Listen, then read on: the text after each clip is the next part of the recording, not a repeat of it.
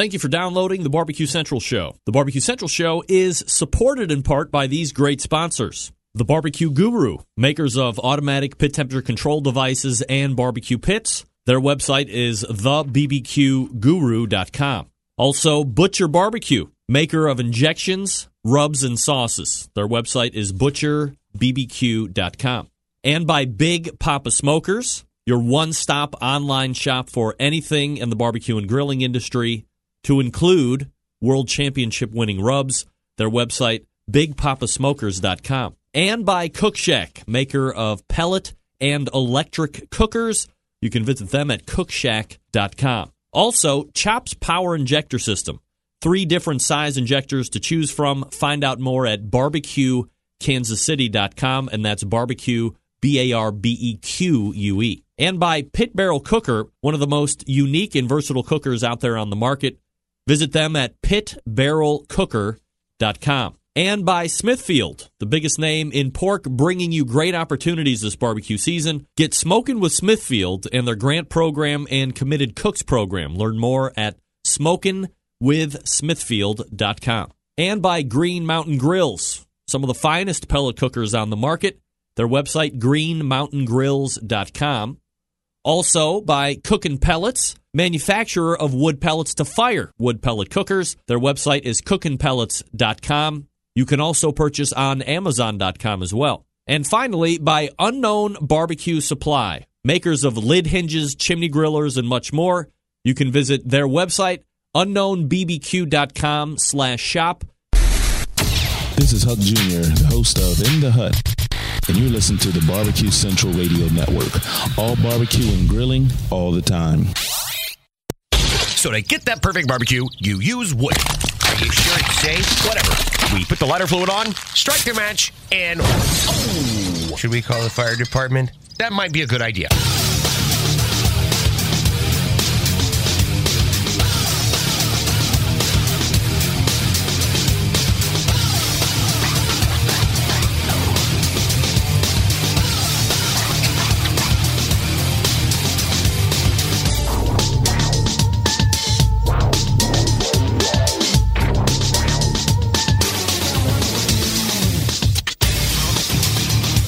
All right, good evening, and welcome to the Really Big Barbecue Central Show. This is the show that talks about all things important to the world of barbecue and grilling.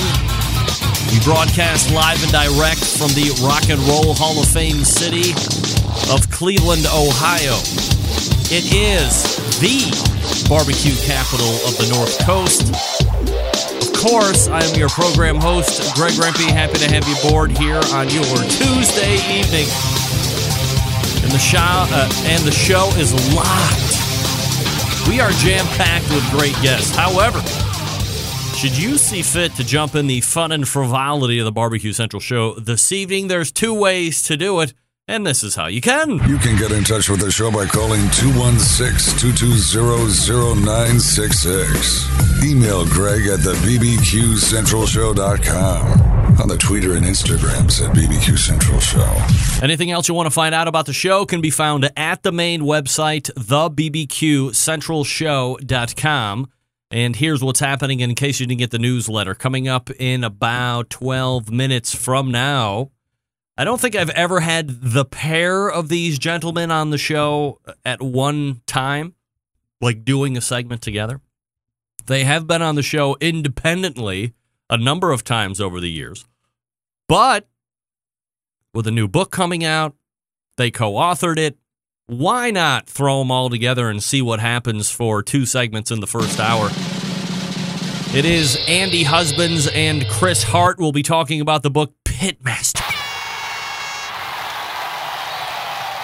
Now, of course, Chris Hart, widely acclaimed pitmaster, a Jack Daniels World Championship winner.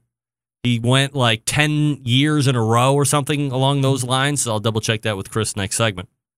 And then you have Andy Husbands, who did partake on the IQ team in a lot of those championships and ventures into the competition barbecue circuit. However, Andy also a extremely successful restaurateur in his own right. So looking forward to talking with Andy Husbands and Chris Hart. Of course, if you're a huge fan of the show, you know that I fell in love with Andy Husbands the very first time when he was on like season 1 or 2 of Hell's Kitchen, which is absolutely fantastic. Shout out to Andy. Then we'll move to the second hour. And in there you will find a current dominant force on the KCBS circuit. You will also find a legend of the KCBS circuit. Some would say, of course, the first guest also approaching legend status. At 10:14, he was a winner this past weekend at the Boulder City, Nevada contest. The owner of BigPoppaSmokers.com, Sterling Ball, joins us. Booyah. And at 10:35, I don't throw the term barbecue legend around a lot, but this guy's certainly deserving of that title. He is the Pitmaster of Slaughterhouse 5, an iconic competition team that is still competing today, not nearly as much as they did back in the early, late 90s when he was dominating. Also, owner of Joe's KC and the Kansas City barbecue store. You know it. 2017 inductee into the Barbecue Hall of Fame and first-timer to this show, Jeff Stehney will be joining us. Looking forward to talking with Jeff the very first time about competition barbecue, restaurant barbecue. What an interesting dichotomy. Really good, great. At competition barbecue, really great. At restaurant barbecue, how do they differ? I can tell you right up front, as I'll probably say it again to him right when we start at 10:35, I won't nearly have enough time to scratch the surface with Jeff for everything that he's been through in his career. But looking forward to starting that conversation. All right, folks, let me ask a personal favor of you like I do each and every week. Get on all of your social media outlets, whatever you're using, make a Facebook post, get on the Twitter, get on the YouTubes, the Google Pluses, all that stuff. Everybody in those shows is live right now. A couple different websites you can send them to. The mothership of all websites, which is my website, thebbqcentralshow.com. You can find the audio stream right there. You can also go to longtime video syndication partner of this show, outdoorcookingchannel.com, or the direct link, outdoorcookingchannel.com/watch-now. And you can also find this show on Roku or a number of other Internet Protocol television platforms. All you have to do is go to your particular platform's app store, search for Outdoor Cooking Channel, and if they have it, get it. Then you have access to the live feed that Kevin puts up, and you also have access to a host of other shows, not only this show, but a number of the other shows that are going on Outdoor Cooking Channel. Now, I would tell you, if you're looking for like other live shows, you're not going to find any other one besides mine and Chad Ward's, which is the show that precedes my Whiskey Bent Barbecue in the Pit. You're not going to find any show that does it each and every week. Chad is on the 3 times a quarter program currently, but, travels a lot with work. It's a big commitment to make. I get it. Now, what I can tell you for sure are these few things. So get ready for this.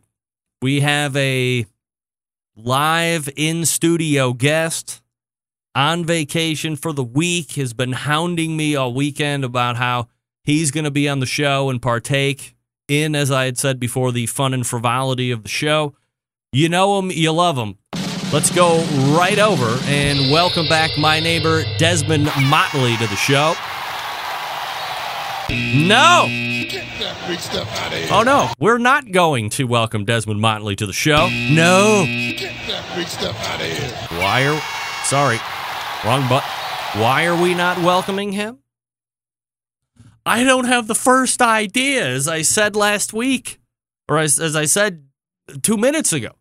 All weekend, he's all up in my business talking about what time should I be over on Tuesday, this, that, the other thing. I said, Desmond, it would be a mistake on your part to tell me that you're going to be on the show, knowing that the last 2 times you said you were going to be on the show and you didn't show up. Get that big stuff out of here. It would be ill-advised for you to now triple down on a commitment that you can obviously not keep. I mean, we live 20 feet from each other.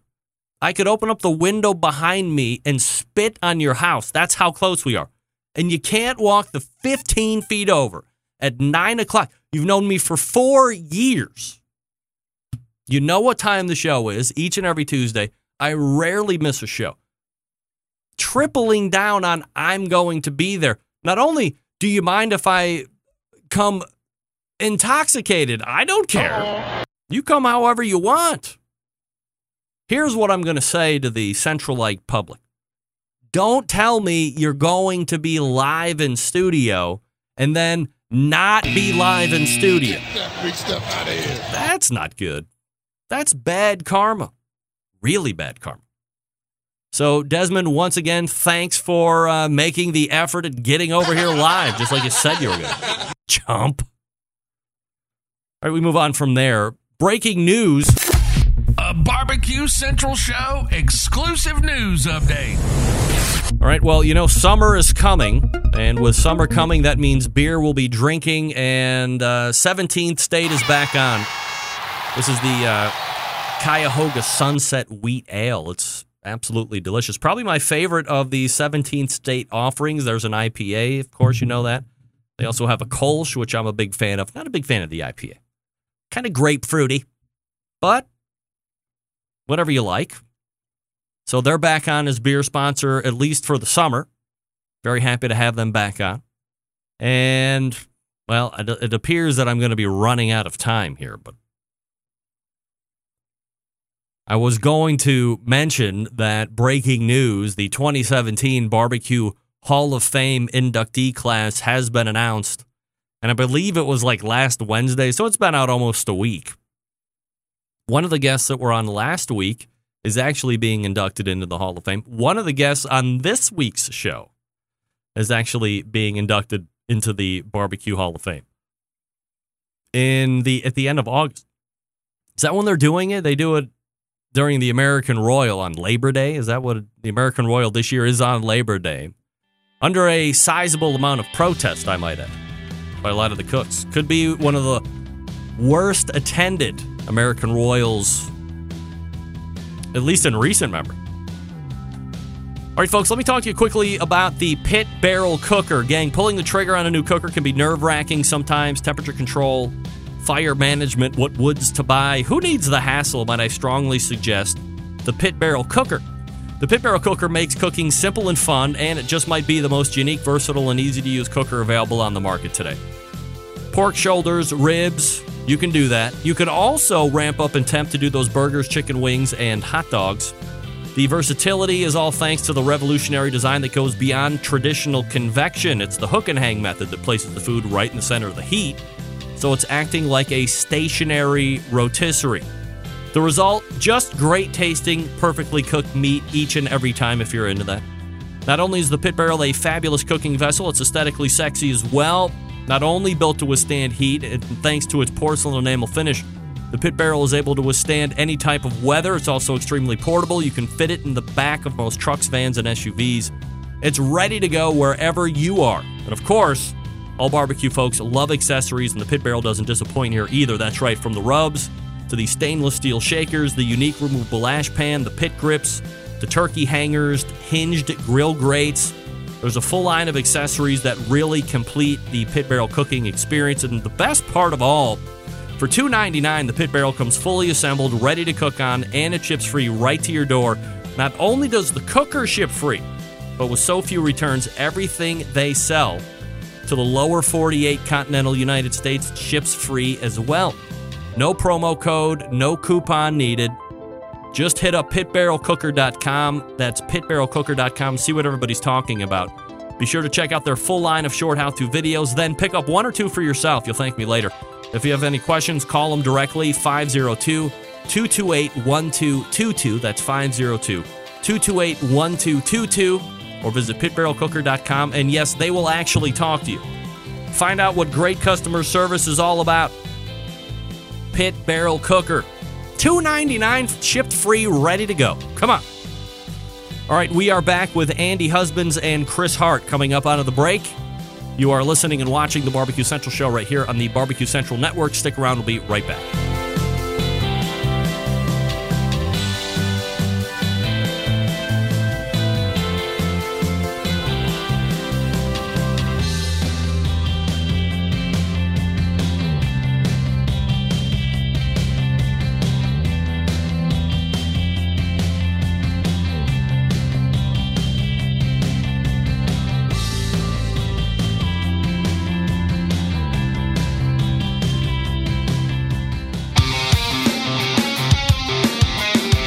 Broadcasting live from the Barbecue Central Radio Network studios in Cleveland, Ohio. You're listening to the Barbecue Central Radio Show. Once again, here's your host, Greg Rempe.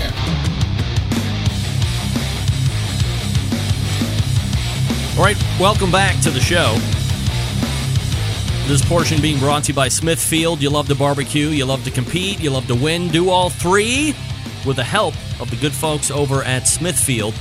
If you're a competitive barbecue cook, if you're a competitive barbecuer, you can join the Committed Cooks program. Members who commit to cooking with premium, hand-trimmed Smithfield fresh pork products receive swag and other great prizes. Commit to cooking with Smithfield. See what's going on in barbecue by visiting SmokinWithSmithfield.com. That's SmokinWithSmithfield.com.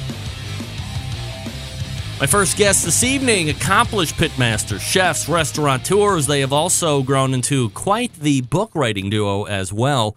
When spring hits, so do the new crop of barbecue books. And this one, hotly anticipated by the meat-loving faithful. Let's go ahead and race to the Smithfield hotline and welcome back Andy Husbands and Chris Hart to the show.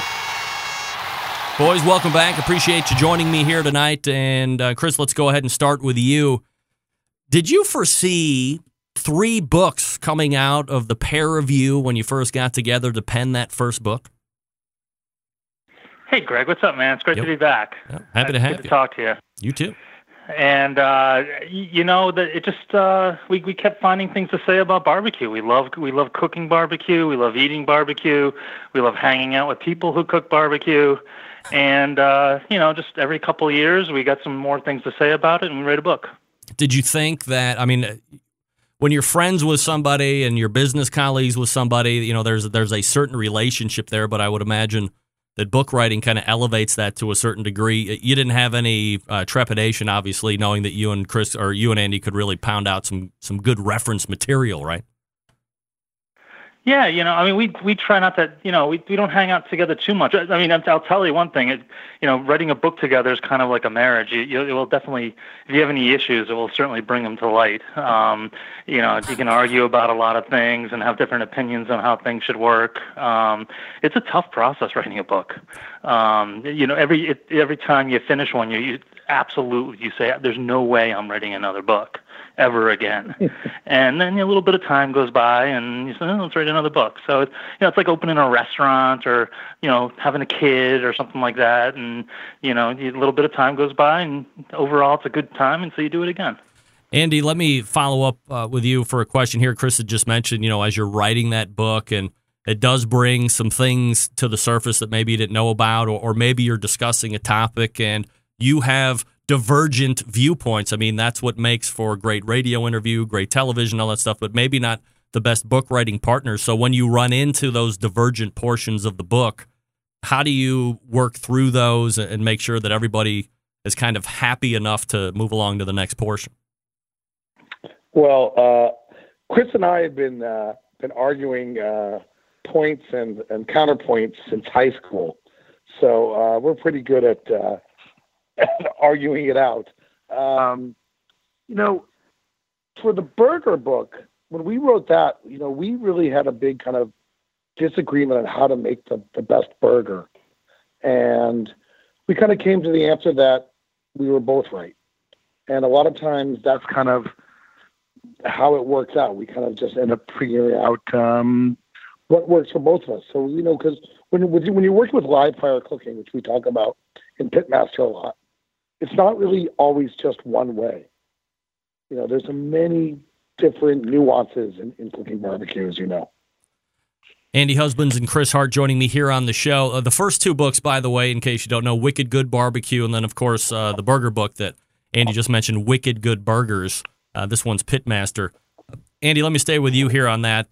There seemed to be a distinct period where, maybe even just a few years ago, the majority of folks thought that hard copies, like real tangible books, might go by the wayside and it would all kind of move to that digital situation.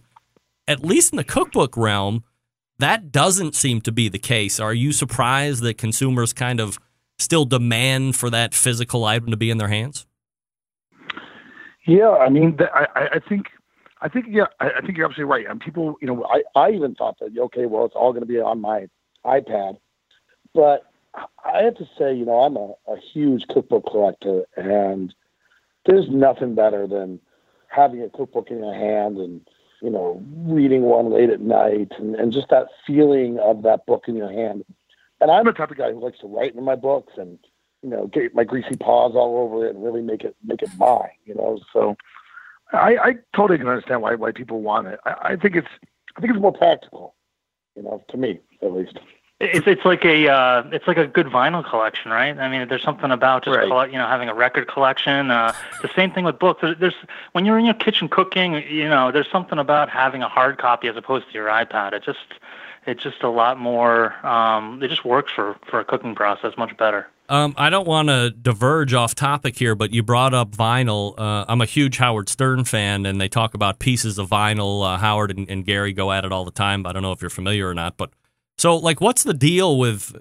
Is there that big of a difference listening to a record than it would be punching up Spotify and listening to the same music? Huge. I mean, first of all, there's the fond memory, but not everybody has that. It's just that smell of the record playing, the crackle of the needle, the fuller sound you get. To me, it's there's no comparison. The other reason I like it, I like to listen to an album sometime. I'm not a big fan of the mix list. You just get the random music and it changes all the time. You get your whole mix off of your iPod. With an album, you just kind of commit to the side 2 of Dark Side of the Moon. There's just something about that. Could be a generational thing, I'm sure. We're kind of all the same age, I would imagine. So how old are you, Andy? Would you believe 38? I'll believe whatever you tell me. I'm 48. Okay, 48. I'm 42. Chris, how old are you? I'm 48 too. Yeah, okay. we were in the same. We graduated from high school together, same year. Yeah, that's right. Yeah, so I mean, I remember 45s and 33 and a halves. I mean, the first thing I ever bought was Duran Duran's Rio album. So I mean, I certainly understand owning some of those, but nevertheless, let's get back on topic. And I apologize for the left turn there. So, Chris, let me ask you this first. I'm a big fan of understanding nuance of business deals and all this stuff, and certainly that's what book writing is too. So were you guys contracted up front when you were doing Wicked Good Barbecue to do multiple books? Like I know some guys you get, okay, you're going to send this first one out, but we're going to assign you to like a 10-book deal. Were you multiple books up front, or was each one kind of a one-off deal that you put together? Each one, it was a one-off deal. I think very much, Andy's kind of success in the restaurant business, and then we won the Jack Daniels, and some people have approached us about writing a book after that, around 2010. We wrote a book, and it sold a bunch of copies. I don't know that we made a ton of money. I'm not like paying my kids tuition on the royalties from Wicked Good Barbecue, I can assure you that. But it was successful, and so we signed us up for another one, and they've all been one-offs. Andy, when Chris kind of just alluded to it as far as money, if this were, I don't know, 10 or 15 years ago, there was some really substantial, you could literally make your living writing books, and I think, at least at this point, there is kind of that perception that you write books now to keep the brand out there, or it's just another way to contact your fan base or keep that content pushing out. I mean, does it have to be the right book in order to make some kind of money now versus just pushing the brand and keeping the content coming? Wow, it's a great question. I mean, my mentor, Chris Schlesinger, he wrote Thrill of the Grill, and that is one of the best sellers over the last 20, 30 years. And, he always told me, listen, I do okay, but I'm not going to retire on books. And, writing books, Chris and I write them, you make a little bit of money, but not much. It's really about the passion. And I really want us to say this book that we just wrote, Pitmaster, is about the barbecue passion. We're fanboys of barbecue. We love it. We really wanted to attack this book, like just to show our enthusiasm for it. Our enthusiasm for competition, our enthusiasm for backyard, our enthusiasm for regionality. So why to write a book? Brand is nice, and a small advance is nice, but for us, this book was about passion. Chris, in regards to this particular book, are you being approached by the publisher this time, or are you going somewhere to pitch the idea because you guys are so passionate about the project you want to get it out somewhere? It wasn't hard to get a book deal, because we have a track record. We've written some books. It was more about, did we have a good idea? Did we have something we're passionate about? Did we have something to say? It was more about, did we have some, like someone could come to me and say, come write a book for me. But if I don't have something to say, I'm not going to bang my head against a brick wall for 9 months trying to write a book. So this is more like, we had something to say. I think one of the main things we had to say is for barbecue is that we wrote Wicked Good Barbecue, and it was very much our experiences from competition barbecue. There's a lot of competition recipes, a lot of kind of intense like projects, weekend projects, a lot of almost fusion-y kind of things, mashups and stuff. We're New England guys, so it's kind of our experience from cooking from New England. And over the years, we became a little bit more passionate about and interested in regional cooking. We went down to North Carolina and spent some time with Sam Jones at the Skylight Inn, and we're just blown away by the tradition there and how far back that went. We've done a bunch of tours through Austin and Central Texas and those experiences, and we felt like we wanted to write about that a little bit and experience that a little bit, and that's a big part of what we did in the book. Was kind of experience, talk about some of the regional, the traditional regional areas, and where the book went after that was, can you evolve barbecue? Can new ideas come up in barbecue? And I think and still be kind of respectful of the tradition. And I think we saw a lot of that. Certainly you see that on competition barbecue. The competition barbecue's kind of evolved into its own style, its own almost regional style. And then you see things like, the burnt end boudin sausage at Bodacious Barbecue in Texas. That's clearly not Texan in any way, but it's fantastic. Who doesn't want a burnt end boudin sausage?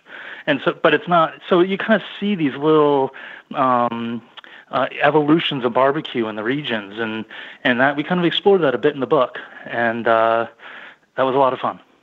Aside from those regions and some of those things that you guys wanted to explore, Andy, from a prospective book buyer's point of view, what are some of the other things that I can expect to kind of find and learn about if I get this book?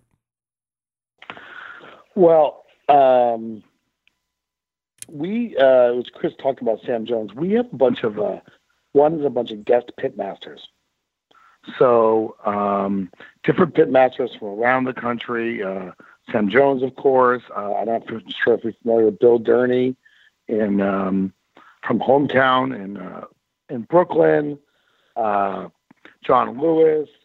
A bunch of great guest pitmasters, kind of all talking about philosophy and barbecue. So you have these really kind of like one-off little stories that they've written for the book, plus a recipe. And what's really neat about this book is whether you are a backyard novice to a competitor or anywhere in between, kind of went pretty deep in a lot of different areas. So there's something for everybody. One of the things that if you're a competitor, and so in Wicked Good Barbecue, we gave our recipes for the jack and how we want it. But here we gave actually timelines of how we do our barbecue for competitions. And I'm not sure there's another book out there that actually gives timelines on how to, when to fire your chicken, when to butcher your chicken, when to fire your pork. So a little bit of everything for everybody there. But the one thing I like to, I guarantee you follow our rib recipe, the 3-2-1 ribs, you're going to have the best ribs in your neighborhood, hands down. Chris, when you talk about sharing those timelines, you know as well as I do, one of the hottest things out there, and it has been for the last handful of years, is giving competition cooking classes. And I guess just from a monetary standpoint, wouldn't it be easier for you guys to hold various weekends where you guys are inviting people out to the New England area and you're giving like that IQ kind of cooking class, and you and Andy are putting together that class and teaching it over the course of 2 days versus putting it in a book? Yeah, sure. And, I've taught a bunch of classes. I probably have taught, 100, 150 people at, half dozen classes over the years, and they're fun. They're fun, and they are lucrative. They're more lucrative than a book deal. There's a really good article if anyone's interested about it. The guy from Superiority Burger is writing a book, and he got like a $50,000 advance, which sounds like a lot. And just Google it, and there's a great article about how you just chew through that and don't really make any money. And it's kind of true. You don't really enter the book writing business to make money. Sometimes you get lucky. So yeah, if we were just interested in making money, probably running classes every weekend might be a better way to do that. But there's just something about, cooking competition barbecues probably, unless you're, Darren or a couple of the other guys, cooking competition barbecue every weekend's not a really good use of your money either. But it's just something about it that just draws you in the same way. It's a passion. It's a love of writing and communicating and cooking. Chris, how long does this book take to write, and how does it differ maybe in lengthwise, and how you two are interacting with each other versus the other two as well? Yeah, I mean, this was a year project. It's certainly in that 1 year period there was some procrastination. There's like the joke is a year of work in 3 months, the last 3 months a little bit. But duration-wise, it's about a year. And then when we went and at the end said, we need to get books for all the people that have helped us, testers, editors, contributors, etc. It was 40 people. There's 40 people, 40 like big-time, serious barbecue people that took the time out of their lives to help us with this book. So it was more of a collaboration almost than it was just Andy and Chris writing the book. The first book was a little bit more Andy and Chris writing the book. This one was more of a collaboration. So yeah, it takes a lot of effort to pull it off. Andy, talk to me about the layout or navigation of the book. How does it work from front cover to back cover? So, we should probably mention that we love our publishers, and we'd worked with them before.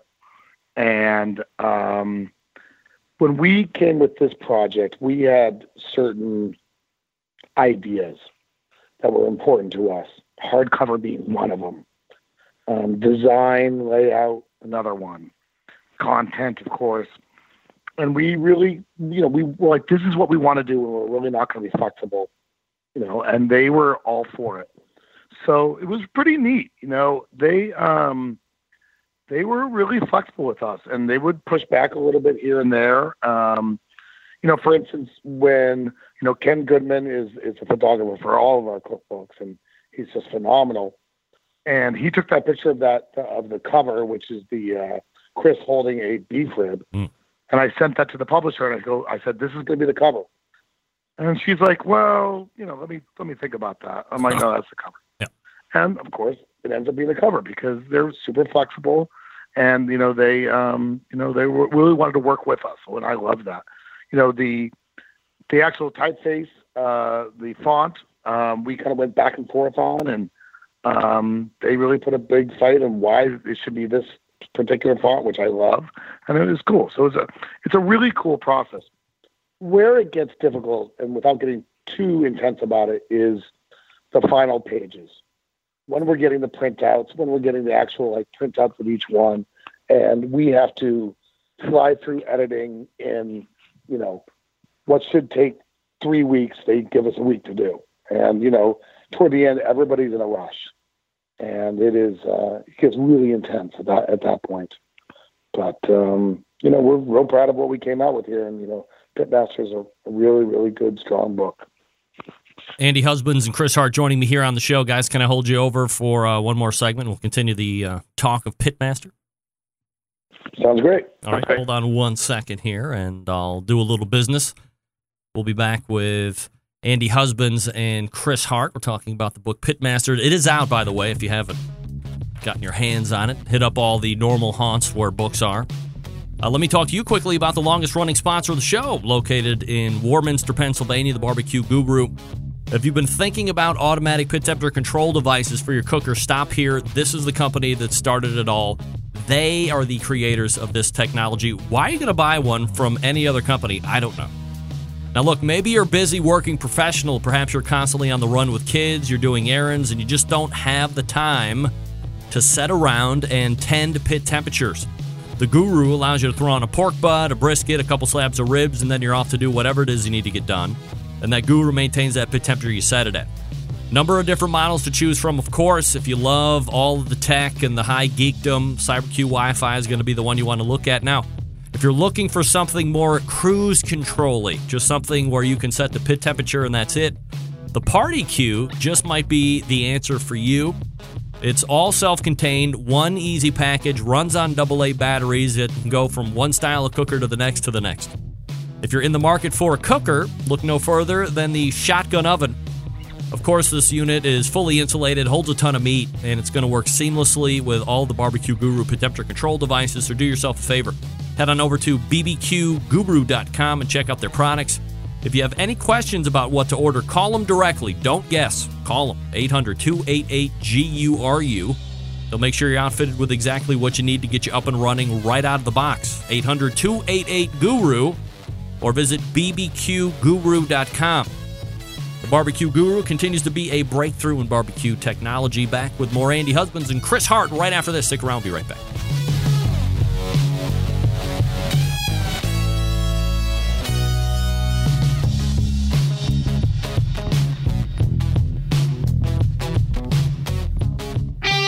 Ready to get on the air? Call 216-220-0966. Now, let's get back to the LeBron James of barbecue talk, Greg Rempe. Welcome back. This portion of the show being brought to you by Green Mountain Grills, manufacturers of some of the best pellet cookers out there on the market today. If you're looking for a big cooker to house a lot of food, they got one for you. How about medium size? Got you covered there, too. Something for tailgates or smaller events? No problem. Davy Crockett, that's the one you want. They can also supply you with pellets to fire those cookers and pizza inserts for the Daniel Boone and Jim Bowie as well. Check them out at greenmountaingrills.com. I love my Green Mountain Grill. You can love yours too if you visit the website, greenmountaingrills.com. All right, we pick it up with Andy Husbands and Chris Hart here talking about the book Pitmasters. Chris, let me ask you, as far as, is it kind of a standard layout as cookbooks are concerned? Is it like appetizers up front and then main dishes, or how do you guys have this one particularly set up? The main focus is regions. So we have some particular areas that might not be completely regional, like we focus right up front on backyard cooking. Kind of some very basic, like Andy mentioned, like the classic 3-2-1 rib recipe with a couple of adjustments that we made to that classic recipe in the backyard area. But then we go into Texas, North Carolina, Kansas City. Those are our three favorite regions, and kind of focused on them. Some of the traditional things about those regions, side dishes, desserts, cocktails, and then we get into competition barbecue as a chapter, and then we get into, which is my favorite chapter, maybe somewhat not traditional, is the North. We have a chapter called The North, where we have like Billy Durney in there. We have some of the stuff from Andy's restaurant in there, and it's kind of more of a kind of new barbecue maybe, or city barbecue, a little bit different than traditional regions. So we kind of go through regions, kind of brings us through the book. Andy, maybe people don't understand exactly what Chris is talking about when we talk about city barbecue or north style barbecue. How would you explain that to somebody if somebody was asking you? So, I mean, it's very interesting because at my restaurant, one of the most popular questions I get is, where are you from? And the question really is, they're really asking is, where in the South are you from? Yeah. And, it's a fine line. Heritage and history and culture, those things are really, and family are really important in barbecue. And I want to try to honor all of that. And being that the answer is I was born in Seattle and grew up out here on the East Coast, it's something that I've had to learn. And so, we try to honor all that. But, then again, put our own kind of twist on it. So my ribs are a good example of it. When people say, what kind of ribs, are you serving? And they're kind of answering, are they kind of a wet Kansas City? Or are they a dry rub Memphis? Or are they a salt and pepper Texas? They're kind of a hybrid. So this is kind of what we're seeing in the North is kind of a lot of the traditions that are being used in other areas. We've kind of taken them and mixed them a little bit as you see a lot of cuisines happen. And then, we're using oak and cherry or maple, which is, indigenous to our area. So woods, I think, are important in using what's local and more indigenous. So it's kind of honoring and cherishing kind of what has been done and putting our own twist on it. Chris, do you want to add on that at all, or do you have a little bit of a different spin on it? No, that's pretty much it. Like, I think the most important thing in there is that you're kind of, focused on the tradition of barbecue, which is cooking with wood. I didn't grow up like Sam Jones. I didn't grow up with my great grandfather cooking barbecue, cooking pigs and over hickory in North Carolina, and to pretend that I did would be disingenuous. And my experience is completely different. It's a different barbecue story of competition barbecue and growing up in the North and not knowing a lot about it, but just becoming obsessed with it and living it every single day, every weekend, cooking barbecue. And so I had a different path, and that's really, I think, what's a lot in this book is that you see just these different ways that people got kind of involved with barbecue. Sam has this, 100-year tradition, whereas Billy Durney, who is one of the best barbecue cooks in the country, has been cooking for 8 or 10 years. Yeah. He got started on a WSM in his backyard. But they're just different stories getting to the same place, which is cooking amazing American barbecue. Andy Husbands and Chris Hart joining me here on the show. All right, Chris, so let me ask you the obvious question. As you thumb through the book, favorite recipe? If you had to pick one and run with it, what is it going to be? It's going to be my. I'm a Billy Durney fanboy, so I'm going to go with the Chinese sticky ribs, the New York City style Chinese sticky ribs recipe that Billy Durney provided to us in the North chapter. What about a classic baby back rib? You almost salt and pepper them. You just cook them till they're just tender, and then start glazing them with a sticky Chinese-style barbecue sauce until they kind of caramelize a little bit. No wrap, a little bit of sesame seeds on top, a little bit of chopped scallions, and go at it. Are you a big fan of scallions, Chris? I wouldn't necessarily say that, no, but a little bit of chopped scallions in the right circumstances, those work. All right, works. I don't know. Like, I detest scallions and most onions, and I didn't know if I'm kind of in the minority on that one. Andy, are you a scallion hater? Oh, yes. I hate scallions. I hate most onions in general, although I will take like that well-placed shallot every once in a while, but even then, it's kind of it's a little too close to onion for me. So on your burger, you don't like a nice slab of raw red onion on your burger? No. That would ruin it immediately for me. But that's just me. Now, do you ever wonder why? I hate to get too deep in this. I'm fascinated. I assume you don't have superhero taste buds. So then the question is, why do you not like onions? I wish I could sit here and tell you there was a tragedy or something where I've, kind of brain locked the fact that I'm not going to like onions, but I've tried them over. I mean, they're very pungent. They stay in my mouth a long time. I think they also resonate from every pore of my body like garlic does for whatever reason. So I choose to hate them. Yeah, I guess so. Yeah, I really do. Okay. So, Andy, your favorite recipe if you had to pick one and run? Well, I'm going to go with Chris's butcher paper brisket. Oh. Basically one of the fail-safe best briskets I've ever had. When he turned me on to this recipe, I just couldn't, it's one of the best. And if not that, then I'm going to go with my hot links, because my hot links will stand up to anybody's. They're pretty good. So let me ask you guys, and I would love to get your take, both of your take on this. I was kind of giving some brisket advice to a friend of mine here, local Cleveland, and he had said overall the results were fine, kind of what he was looking for, but he was looking for crispier bark. And I said, well, I told you about wrapping and things that you were going to be sacrificed, because there's always trade-offs and sacrifices when you're doing certain things, whether it's business or cooking or whatever. So do you have suggestions for him to get that crispy bark? Do you have to relinquish all wrapping in order to do that?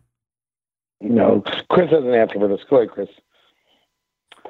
Well, I do think that, Aaron Franklin or someone will strike me down or whatever. John Who? Marcus will strike me down. But I do think the wrap is generally a good step. Yeah. And then not just for, obviously in competition, you definitely want that step, but anywhere it's a good step. And the only thing I'd say about it is that it doesn't have to be a long step, right? It needs to be like when you get the brisket up to about 175, even as much as 180, it's like getting close to done. Wrap it. And then let it get up into the 200s in the wrap. Now, if you want crispy bark, what are we going to do? We're going to take it out of the wrap, re-rub it, put it on the pit for another hour at low temperature, and it's going to crisp up nicely. There you go. And you're not going to overshoot your finished temp? On a low pit temp, I don't think so. For 30 to 60 minutes, no. You take it out of that wrap at 200, you put it on a 225, 250 degree pit on a re-rub. It won't overshoot. B, the other step there is tight wrap, right? If you put it into a pan and just like tent it, it's going to steam up and blow out your bark. But if you tightly wrap it with no liquid added, it's really not, the bark will soften, but it won't get blown out.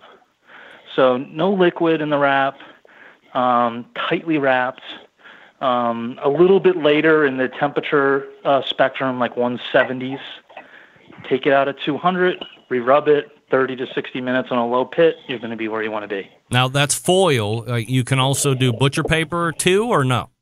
That's only for a hole. Butcher paper works great, too. Yeah, butcher paper works great, too. You get a little bit more, the heat kind of permeates through the paper a little bit better than foil. If there's any steam that kicks up, it will permeate through the paper. And if you're really into bark, the paper's probably a better way to go. All right. Andy, anything to add to that? No, that's what I was waiting to hear. It's just the, it's the reset. And we'll fool around with that a little bit at the smoke shop, because we're going to wrap, but then we try to kind of reset it, kind of almost resting it in the smoker and trying to get that bark back again, because you got to have the bark. It's such an integral part of it. But just, that should do it. All right, last question, guys, and I appreciate the time. And I've always wanted to ask this question to a chef, and rarely do, I guess, chefs come on this show. So, Andy, you're one of the few that, risk life and limb to come into the Barbecue Central Show jungle. Talk to me about these terms, pitmaster and chef. And are they separate terms in your opinion?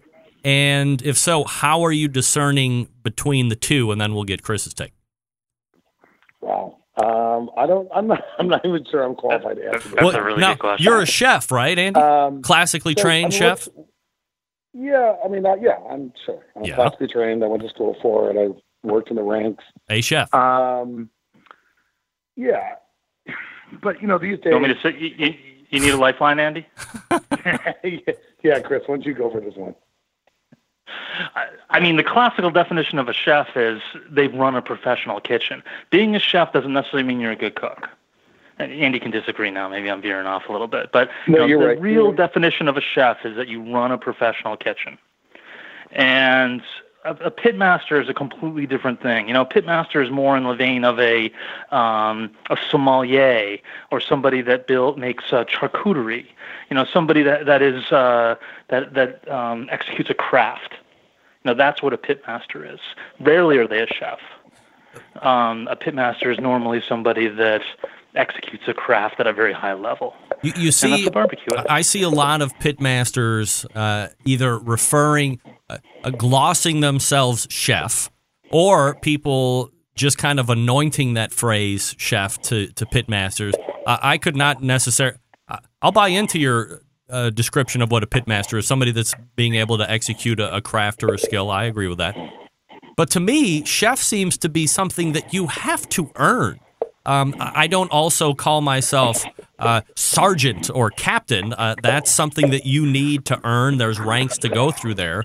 So I think throwing the word chef and pitmaster around in some type of a synonym or their interchangeable terms is completely wrong. And maybe disrespectful. Yeah, if you don't run a professional kitchen, you probably shouldn't call yourself a chef. On the other hand, some of the most inspirational cooking events that I've ever been part of have been conducted by non-chefs. Sure. So the chef thing isn't necessarily a rank that indicates you're a good cook or a bad cook. And so I think there is a term missing for those super inspirational, like a Mexican grandmother who cooks a mole. It could be the best culinary experience of your life, but she's not a chef. Right. But there's still a little bit of a term, I think, in the culinary world missing for those kind of people. We've entered muddy waters that we're going to have to clear up at some point. But I got a great idea, you three. We're going to write a book about it. And it's going to be a bestseller, no doubt about it. We're talking with Andy Husbands and Chris Hart. Guys, where can we find the book? Everywhere. Amazon's probably the best place. Amazon is the best place? Amazon's probably the best place, but pretty much everywhere it's out there. Okay. It's Andy Husbands. Andy, plug your restaurants, please. The Smoke Shop in Cambridge and Tremont 647 in Boston, Massachusetts. And Chris, what would you like to plug this evening? I have a new, so I've been picking up my competition barbecue thing a little bit this season. I'm cooking like 6 or 8 contests this year, and I have a new sponsor. My new sponsor, Smart Chicken, helping me out this season. Sweet. All right. So will you be shooting back for the Jack? We'll see how it goes. I've been practicing. I've been liking what I'm doing. We'll see what happens. There you go. All right. It's in the judges' hands. Chris Hart, Andy Husbands, boys, thanks so much for coming on, and success with the book. Thank you. Thanks, Greg. Appreciate you got it. There they are. Bye. Take care. These two. Thank you, guys. Love it. Andy Husbands and Chris Hart joining me. Fabulous. All guests on the Barbecue Central show appear via the Smithfield I love divergent hotline. tastes, right? Yeah, man. I love, obviously, know each other really well. I would love to be a fly on the wall when they take divergent opinions or ways that things should be done. I would love that. Nothing better than a good New England brouhaha or debate. Let's say debate. Fight seems like so put 'em up. I like debate. All right, thanks again. The book Pitmaster, try and find it on Amazon or wherever else books are sold. Chris Hart, Andy Husbands.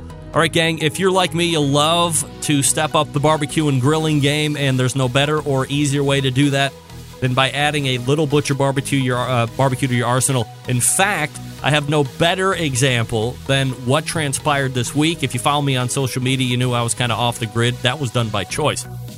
But my parents were in town this past week. They're actually in town here for the next week and a half or so, but they were with us over the last 4 or 5 days. Did a lot of cooking outdoors, did a lot of using Butcher barbecue products. We used the ready-made injection, the pork injection and the beef injection. It's right in the bottle. My dad was like, it's already mixed? I said, yes. Dave has made even the stupid people able to be able to barbecue. Thank goodness Dave has fixed the stupid. Also, we hand tasted the honey rub, the brisket rub. We also were taking tastes of cherry rub, pecan rub, the Dave Triple Secret Blend rub. Come on.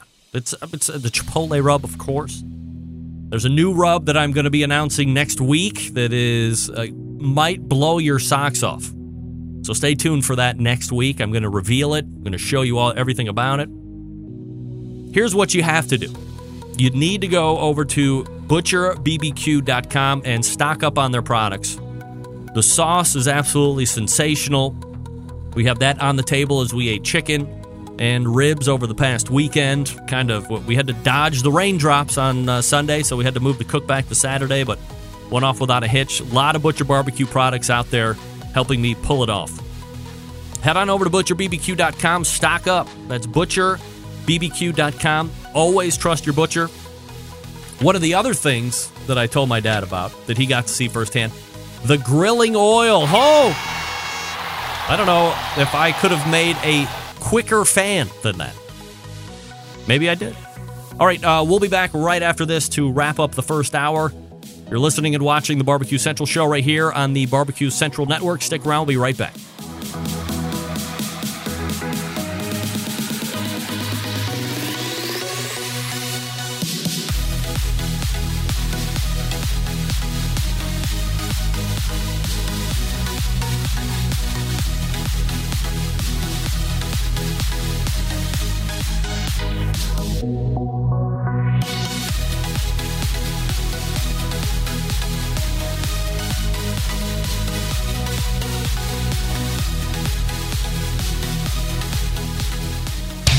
Big name interviews, advice on cooking brisket and ribs, and the only host willing to share his honest opinion on all things important in the world of barbecue. It's the Barbecue Central Show. All right, welcome back. This portion of the show being brought to you by cookinpellets.com, your number one source for quality wood pellets for all of your pellet-driven cookers. Visit cookinpellets.com for more information or to purchase. You can also visit amazon.com to purchase as well. You can also download the Cookin' Pellets app when some really great shipping prices come out. You will be alerted by the app, which is free, by the way. Again, the website cookinpellets.com or buy on amazon.com as well. John Dawson weighing in with an email. Remps, let me break down the vinyl situation. Vinyl records are like bell bottoms. They suck the first time, and they suck. And they still suck. It's just another contrived hipster wannabe cool fad. I'm a man. I'm 40. What are you talking about, John? John letting it go with both barrels. Love it. Yeah, I mean, I used to have records, but that was like really before tapes, not 8-track tapes. 8-track tapes were the bomb. You stick those fat cartridges in there, and then, like, if you didn't like the song that was playing, you could hit, like, the skip button, and then it would skip, like, right into the middle of the next song. Wait, so now I have to figure out mathematically where I want to skip in order to get to the song that might be starting next. No, thank you. When audio tape came out, that was like a savior. And then CDs were like the best ever. And now Spotify for $9.99, I can get full albums, I can create custom playlists. I get that it's an experience, but not for me. Get that big stuff out of here. And I love process. I love making old-time cocktails and stuff like that. Love that. I don't know if I'm jacked up about firing up a old turntable and listening to pieces of vinyl. Yeah, I got pieces of vinyl. Okay. Look, let me tell you something. I can't do Gary Delabate.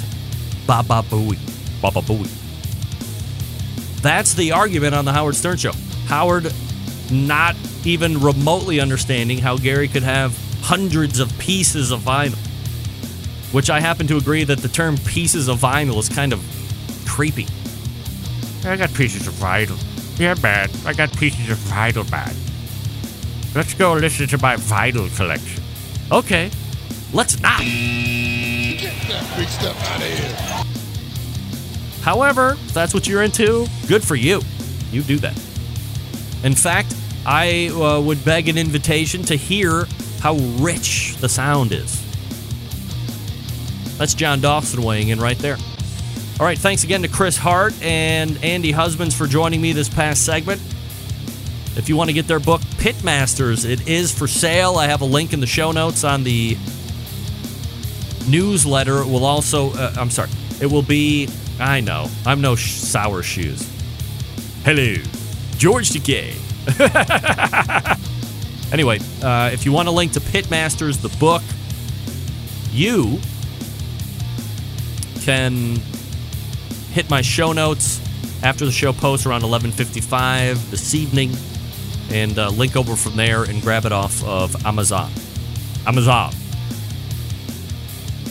All right, I'm going to reload my beverage, and when we come back, we'll be into the second hour. A couple great interviews lined up for you there. We'll get some other stuff, talk about who's getting into the Hall of Fame this year and who isn't. And as always, you are listening to the Barbecue Central Show right here on the Barbecue Central Network. Stick around. We'll be right back.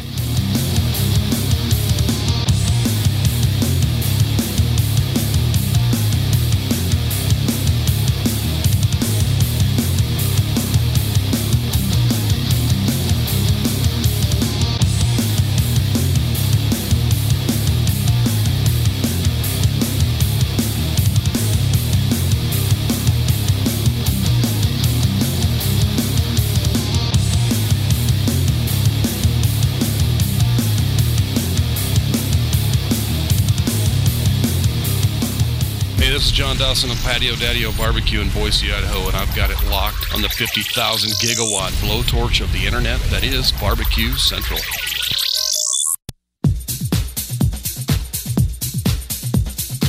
Happy to have you aboard here for the really big barbecue show. Boing. We cook because we have to, and we grill because we want to. Hit me. Fine, how's it going? You have a great show. I'm a big fan. Boing. So what seems to be the problem here? This man looks like he's dead, and he's in the crackle.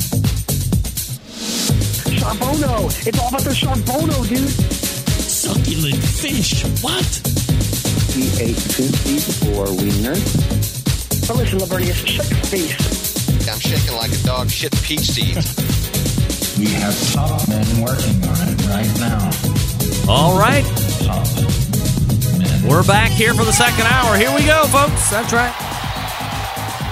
This is the Barbecue Central Show. We do it here live every Tuesday from 9 to 11 p.m. If you've ever wanted to hear this show live, that's the time you want to do it.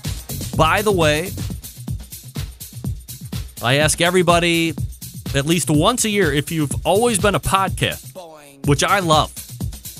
If you go back and look at the statistical analysis of this show, 99.876% of you get this show through download only. You don't watch the live show. It is a insanely small amount. Minuscule, I believe is the word, that actually is tuning in live Tuesdays from 9 to 11, which I certainly appreciate. I mean, after all, I'm doing it live.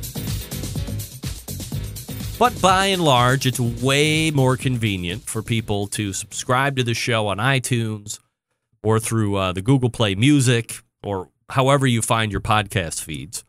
And then magically you wake up on Wednesday, you see there's a new show, and then you consume it throughout that day or whatever. But it is a live show.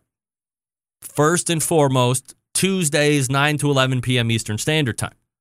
So I ask each and every one of you that have never gotten the show live, make it a point at some point between now and the end of the year to tune in for a live show and see what happens as it's happening. Remember, as you're getting this in podcast, even though it's new to you, it's not live. I could have gone in and doctored some of the footage. Maybe there was a tremendous technical error. Maybe somebody got loose on a phone call and I decided to take that out. I mean, who knows what I'm doing in post-production.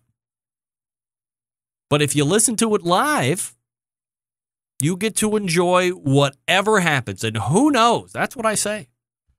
You never know what can happen when it's going live. Just like I tell you to get in on the chat room and see what's happening in the chat room over at OutdoorCookingChannel.com.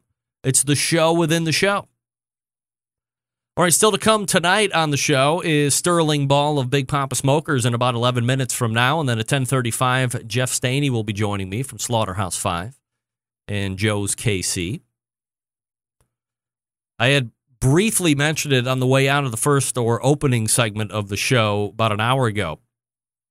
Breaking news as of last Wednesday and announcing the 2017 Barbecue Hall of Fame inductees. And they are, in no particular order, you know him, famous Dave Anderson. He's in the 2017 Barbecue Hall of Fame. This person was on the show 2 weeks ago collecting some Barbecue Central show karma on her way to winning yet another Whole Hog World Championship.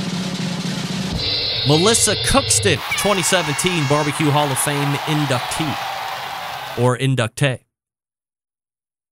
And rounding out, of course, I just mentioned him, Pitmaster of Slaughterhouse 5 and owner of Joe's KC, Jeff Stehney. That's your class of 3. And by and large, not even by and large, I happen to agree. Now, some people maybe won't, but I'm here to tell you that I am absolutely 100% okay with everybody that has been selected. Jeff Stehney, fine. Melissa Cookston, fine. Famous Dave Anderson, fine. I'm absolutely happy with all 3 of them, and I might send my congratulations out to them as well. Oh, dear. Honey, this is your mother calling. Yes, Mom? What can I do for you? Well, I secretly listen to the show because I'm very busy doing these things around the house for your father, and I remember you saying, please vote for me for Hall of Fame and things like this, and be bothered with spam email from the American Royal and fill these forms out 7 times of however they had me do it, and every time I fill it out for you because you said you wanted to be in the Hall of Fame, and I'm so very sorry that you didn't get in. Well, I mean, Mom, look, I certainly appreciate the fact that you're calling in and sending me, I guess, what are condolences, or are you worried that I might cry or something like that? Of course I'm not worried that you're going to cry. You're 42 years old. What are you going to be crying about? Trust me, with what you have going on, if you haven't cried by now, you're not going to cry. What does that even mean? If I haven't cried by now? Just never mind. So, look, I'm very busy. Who are you talking to? I'm talking to Greg. He didn't get into the Hall of Fame again. The what? The Hall of Fame. He wanted to get into the Barbecue Hall of Fame. How do you get into the Barbecue Hall of Fame? I would like to get in there. Can I do that? Well, sure, next year. Just go ahead and throw your name in. Start your own show. Maybe you could get in, like Greg, although he didn't seem to get enough votes. I don't know if it had anything to do with votes. Who knows how the operation works? Do you know how the operation works, Mom? Look, don't question your mother. I'm not going to sit here and explain life to you. But, look, mister, you're in a basement, you're doing this show, you're 42, toughen up, this is life. Sometimes you get picked for the Hall of Fame, or in your case, you continually don't get picked. Why do you have to be so brutal? What are you doing? You're going to make that kid cry again. Look, he's very big now, and he can help himself. What do you got to be so mean for? He just didn't get picked for the Hall of Fame, and now here we go. All right, look, everything is fine. I just wanted to briefly mention the people that are in there. And that's it. That's all. All right. You just keep telling yourself that you're fine and it doesn't matter, and work that out in therapy next week. All right. That's what I will do. I'm more than happy to do that. Not only am I more than happy to, I'm capable. Thank you. My parents telling me what time it is. Jeez. Hello. So, I am happy to tell you one thing. And look, we have a little fun at my expense about not getting into the Barbecue Hall of Fame. And really, that's not it at all. What I'm most excited about is I was corresponding with Jeff Stehney earlier, and I said, hey, for the show tonight, because I didn't see it around, how are you going in? Are you businessman or are you pitmaster? And he said, well, this year they've done away with the categories. And I immediately jumped up into elation and said, I've done it! I've done it. The years and years and years of railing against most of the Hall of Fame for barbecue. And again, not anything to do with people that are currently in or being now inducted into this year's class. No. Much respect and much love, and well-deserved, I might add. But if you go back and listen to this show, you know, A, what the hell is with these categories? Why categories? Why do we have to put a label on everything? Why not just put people in? And if it's 3 people, it's 3 people. And who's behind this American Royal voting? How are they voting? What are the methods? What are the discussions? Well, I can tell you, none of that's coming forward. Get that big stuff out of here. None of that. However, I can tell you that somebody got smart and got on their, here's what's going to happen from here on out, and they did away with those categories, which is a very good idea. So thank you for that.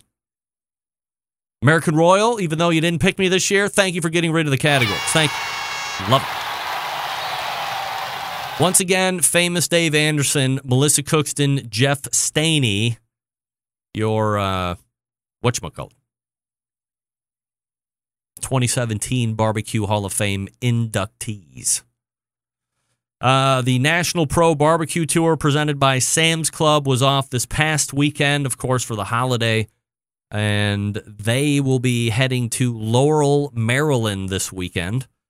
So good luck to anybody that's going to be competing out there in Maryland. Of course, the is it the Mid-East Barbecue or Mid-Atlantic Barbecue Society or whatever it is out there? Huge out there. Maryland always has great turnouts for competitions. So if you're going to be around that area, stop down, say hi to everybody that's going to be competing, and good luck to those at those Laurel, Maryland Sam Club. Sterling Ball coming up out of the break. Look, if you didn't know, by the way, Big Poppa Smokers is the one-stop shop for anyone interested in barbecue.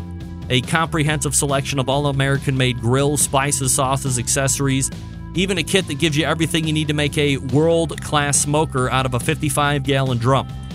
Big Poppa's made a name for itself by making an award-winning line of championship rubs. Their rubs have almost won every major barbecue competition, period. They have also banded together with fellow California-based rub company Simply Marvelous to form what has now become known as the West Coast Offense. Defying conventional wisdom, these 2 California-based rub makers have cornered the market on competitive barbecue and begun to redefine the flavor profile that competitive cooks from across the country have begun to aim for. They've even created 2 of their own unique competitions, King of the Smoker and the Guinea Pig. On top of all of that, Big Poppa's has created a unique brand ambassador program called the BPS Elite Team, featuring 15 of the best competition teams in the country working together to promote camaraderie, competition barbecue, and to benefit children's charities across the U.S. Keep in mind that Big Poppa Smokers has been able to do all of this within only 6 years, 6 of being in business. Here's what they're doing. Turning the competition barbecue world on its head still, creating their own unique competitions, of course, becoming a staple of a nationwide restaurant chain, that being BJ's Restaurant Brewhouse, and most importantly, benefiting children's charities across the U.S. And it continues to be only the beginning for Big Poppa Smokers. They have some huge things in the works that are just going to make you go bonkers in a good way. The website, by the way, bigpoppasmokers.com. That's bigpoppasmokers.com. And, by the way, we'll be back with Sterling Ball right after this. So stick around. We'll be right back.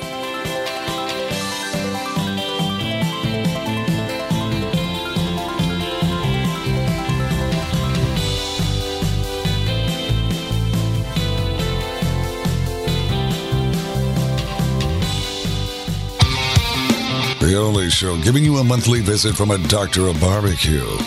A man actually named Meathead. The author of a barbecue Bible. Bloggers, reviewers, competitors, and manufacturers by the dozens. It's the Barbecue Central Show. Once again, here's your host, Greg Rempe. All right, welcome back. This portion of the show is being brought to you by Unknown Smoker Accessories, purveyors of made in the USA stainless steel barbecue and smoker lid hinges, barbecue accessory hangers, rocket hot chimney grillers, and heavy-duty aluminum foil dispensers. The fine products from Unknown Smoker Accessories keeps your... Hello? Hello? Everybody got me? Keeps your gear where it needs to be at arm's length, ready for battle. By the way, Rocket Hot Chimney Griller also available for sale at bigpoppasmokers.com. Of course, you can still buy all their products at Unknown Smoker Accessories at unknownbbq.com/shop today. That's unknownbbq.com/shop. And I believe we are potentially in a situation, as it were. Guess we'll see. Well, we did hang up there, but that's all right. We still seem to be plugging along, however methodically, in the bowels of barbecue.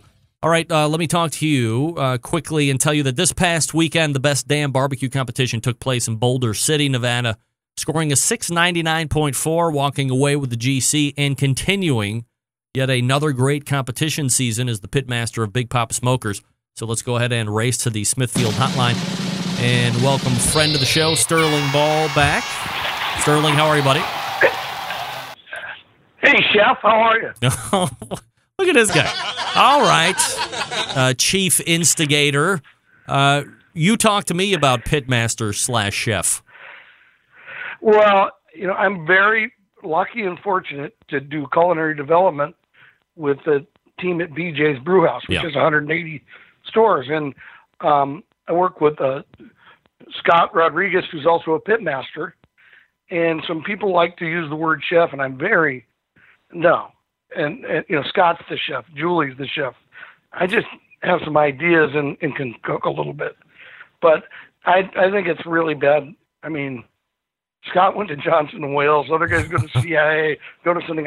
I'm self-taught, so I would never call myself a chef or allow it to be. So my uniform I have to wear at BJ's, even though I violate the dress code by wearing shorts, is a chef's coat, but it says chief instigator. That's why I said that. Now, Sterling, Chris Hart and Andy Husbands both said that, just because you're a chef doesn't mean you know how to cook, and that the term pitmaster is somebody that can really execute a skill or is really able to perform something at a very high level. So do you agree with that assessment? I don't know about the word pitmaster. I really didn't know about the word very much. I just kind of cook outside, or actually no, in a trailer. But I guess I'm a pitmaster, but I think I just cook. Everybody wants a label, right? Yeah, I have more than I want. Sterling, from a high level, let's look back at this past weekend. Oh, thank you. Wait, thank you.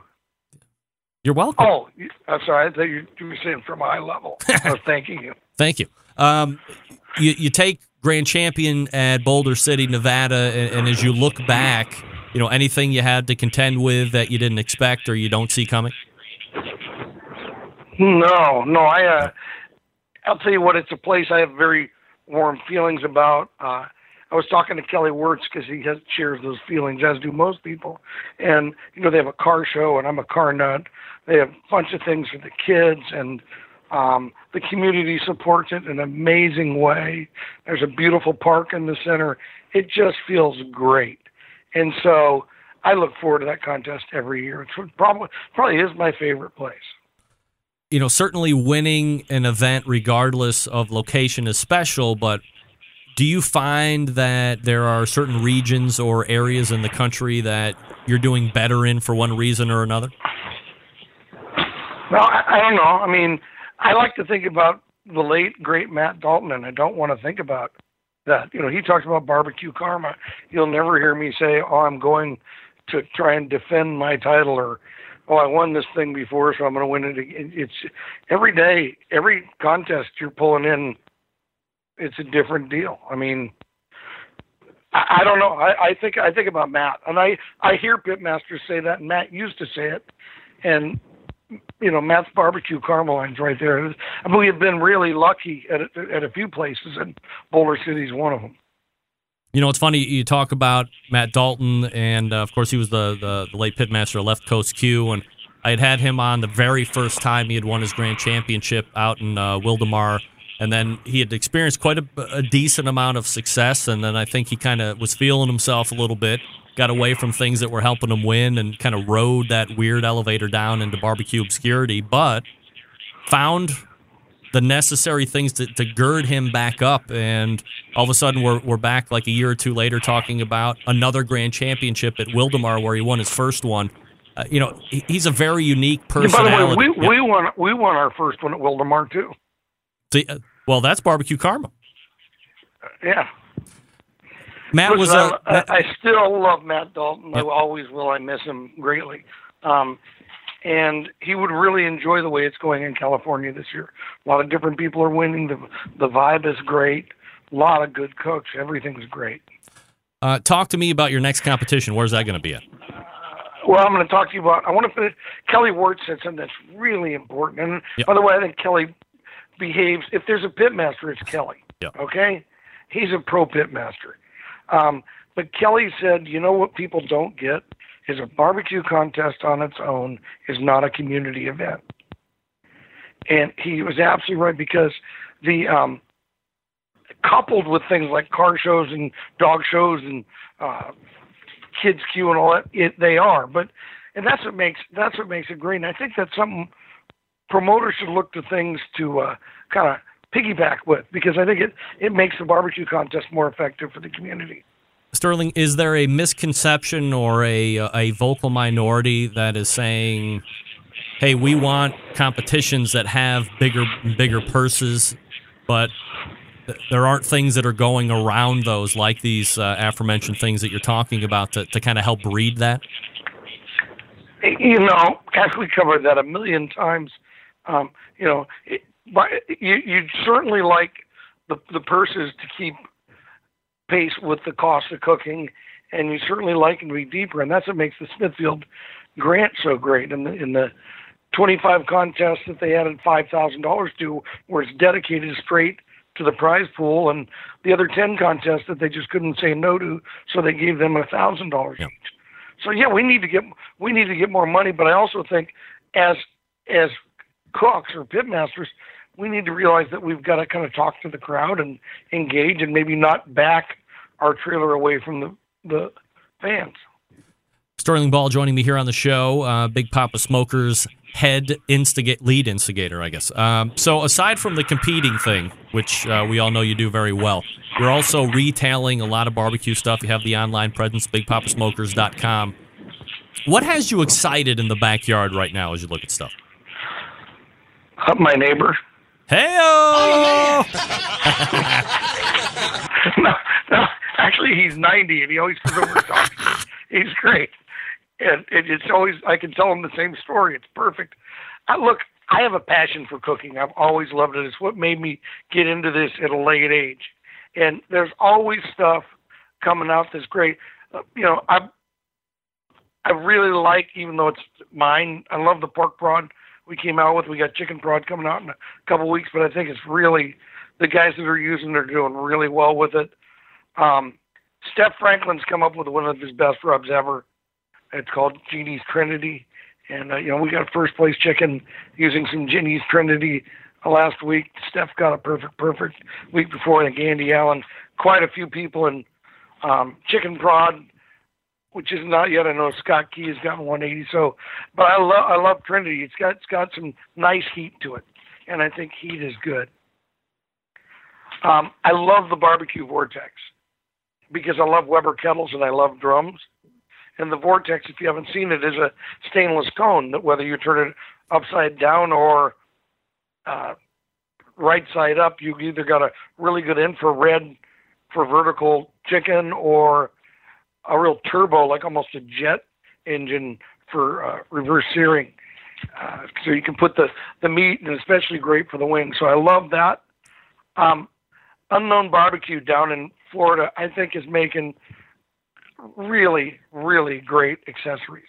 Like the hinges. I think you have one on your pit barrel, right? Yeah, I do. And I always tell people from a handyman's point of view, if it's something that I can assemble or put on, anybody can do it. And I did it like in 10 minutes tops. Yeah. Well, I have it I use it on my drum and my Weber.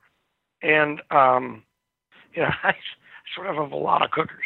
But the chimney grate grill, where it sits on top of a Weber chimney, this thing is great. And I've been playing around with it, seeing how few charcoal I can get to do a just normal cook. If I want to do black and blue, let's say you're cooking on pellet cooker and you want to sear at the end, I think it's awesome. One of your sponsors that I'm not a dealer for, Barbecue Guru, I think that the Party Q, dads tell your family, that's nice. It's battery powered, it's self-contained, it really makes a drum and many other things absolute set and forget it. So, you want me to keep going? Yeah, I mean, I think if we're talking about products that are either going to make your life easier or they're good gifts, we probably want to know. Well, I like the Chops Power Injector. I sell them. I use it on my briskets, and brisket's been our best category this year. At home, I use it on pork. I don't use it on competition pork. The drums are really fun, and I love Gateway drums. You would think because I make a drum kit that there would be something weird there, and there's not at all. I sell Gateways. I love what Tim's doing there. I love what Brad's doing. All the drum cookers, I think it's awesome. But on our drum, we have some new stuff coming in about 60 days. Beefier stainless grate, a beefier basket, and stainless hanging system. Is it tough? Is it tough to delineate between the barrel cookers? Like, is one good for this and one good for that, or are they roughly similar? Well, yeah, they are. Look, they're different. I'll tell you. I think I like mine as a grill better. I think I like Tim's as a smoker better. But that's not to say that they both don't do either very well. I mean, but listen, I've got a stainless drum, BBS stainless drum, right next to it in my backyard as a Gateway. So I love that. And we'll run. Tim, he's got these little miniature bottles of Blues Arc, which are great, like little bombers. It's almost like airline bottles of booze. And Jesse wanted to bring them in. Jesse runs BPS and said sure. And we sell them. They're really kind of nice to have, and they're in all of Blues Hog flavors. So that's kind of a nice Father's Day gift. I'm loving Daigle's pecan garlic sauce at home. I think it's just awesome. A lot of guys are using it in competition. Yeah. I haven't really figured out how to do it, but I absolutely love it. And then last but not least, if you're looking for a grill, I think the M Grill, young guy out of Texas, I think he really perfected the Hasty Bake. And I love the M Grill. So those are the products that I really like right now. Do you use Blues Hog sauce for competition or just in the backyard? That would be inappropriate, Greg. It would? To disclose that. Be more specific. Does anybody not use Blues Hog when they're competing or in the backyard? Do I use it on my chicken? Yes. Do I use it on my ribs? Yeah. Yes. Okay. I mean, it's still like I do. hugely prevalent that you know of, right? Yes. Yeah. I think. Wow. I think it's fab. I think there's a lot of great sauce out there. But, I certainly wouldn't go to a competition without Blues Hog. Are you surprised that it has had that staying power? Yeah, but I mean, it's like the reports of Blues Hog death are greatly exaggerated. You hear that all the time. And, the other thing is how you're cooking things. I mean, using this new Trinity on my chicken with the Blues Hog makes the Blues Hog taste different. Yeah. I think Blues Hog's got a great look, though, too. I think it really looks good in the box. Hey, one of the things that I wanted to ask you about, sir, we talked about a lot of equipment per se, but you also sell apparel. And one of my favorite shirts that you have, it says something to the effect of like, a cook's food is rarely as bad as the judge says or as good as the cook thinks. How well does that sound? It says your food is rarely, your food is never as bad as the judges say and rarely as good. Yeah, is I thought that was bestseller? Pretty cool, trying to give people perspective. Yeah. Ask me where that is Yeah. in sales for T-shirts among barbecue. It's got to be bestseller, right? Last place. What? Get that big stuff out of here. Yeah, it's like, no, my food's always good. Yeah. So if the shirt would have said something to the effect of like, the judge is always bad, it would have been like #1 selling shirt ever. Well, I don't know. I may try it, but I don't believe that. So, yeah, I mean, I think we could go into judging. I think judging has a lot of room for improvement. But, yeah, I think maybe if I just said something negative about people being overjudged. But, again, I've said this before. I think overjudging is really worse because you keep it forever. I mean, you get beat by a table of death, but you also get beat by an angel table if you're not on it. Yeah. And nobody talks about the angel table. Well, you know what? The real truth is it's a marathon, okay? And this year, cooking from California, we've lost a bunch of contests, and I've been able to cook 2 of them so far. And, I've cooked 25 contests, and I've had to do 9 states in the last 2 years to do it. I can't do it this year. So those kind of things like tables really hurt the cook who cooks less. In a perfect world, I'd like it all right, but we're going to be lucky to get 19 cooks in this year, wow. And we're trying to cook. Sterling, I have like 3.5 minutes left, and I wanted to ask you about your buddy Jeff Stehney going into the 2017 Barbecue Hall of Fame this year. Obviously, a very well and accomplished pitmaster on the competition scene, also on the business side of thing with Joe's KC. What are your thoughts on Jeff getting this honor? Well, first of all, I honestly believe, I love Melissa again, and Famous Dave is a big name, and but Jeff, it's really Jeff and Joy, and I'm not saying that to be patronizing, but she's been there every step of the way with him in every way. But I think Jeff Stehney is smart. I think Jeff Stehney's a great barbecue person. I think Jeff and Joy created the finest barbecue or biggest barbecue restaurant, no.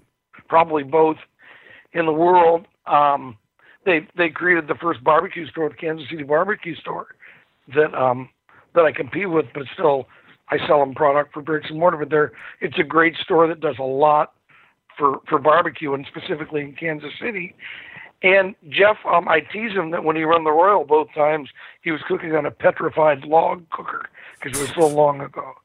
But Jeff's back into barbecue, and he's an exceptional cook, and his partner JB's great. And then Larry. So I think it's fun. I think it's exciting. I think I'm looking forward to a couple more years of the Hall of Fame because they're just trying to get the right people in there. And these were very good choices this year, but there's some people that really still need to get in there. All right. You don't have to beat around the bush. Just tell me who you think needs to get in there. You. That's it. You took the bait. What a guy. Ouch. The check is in the mail, as always. No, I think Duffy Stone. I think Darren should be in the Hall of Fame. Personally, I think Darren Worth is. If there's a big money contest, yeah, he's going to win it. And Sherry, by the way, keeping with the couple, I think there's no greater ambassador for barbecue. I don't know. I don't think he has to win anything more to get in, and I don't know why you'd wait. So, but I'm biased, because they're specifically the greatest brand ambassadors on earth. But I mean, Darren's won Houston. He's won King of the Smokers. He's won Kingsford. He's won the Jack. Open. He's won the Royal. And he's won probably 75, 80 times. I do weigh majors higher, and what Darren and Sherry do in majors is just insane to me. Do you think that he would ever really feature a Memphis in May, just to say he took down them all? You know what? I don't know. Here's what it is. If he finds a really good hamburger in Memphis or a better fried chicken in Gus's, and there's a group of people that go down there like 5 o'clock somewhere in Randy Twyford, I think he might see him down there. I mean, I think his perspective is really important and really should be looked at by a lot of people.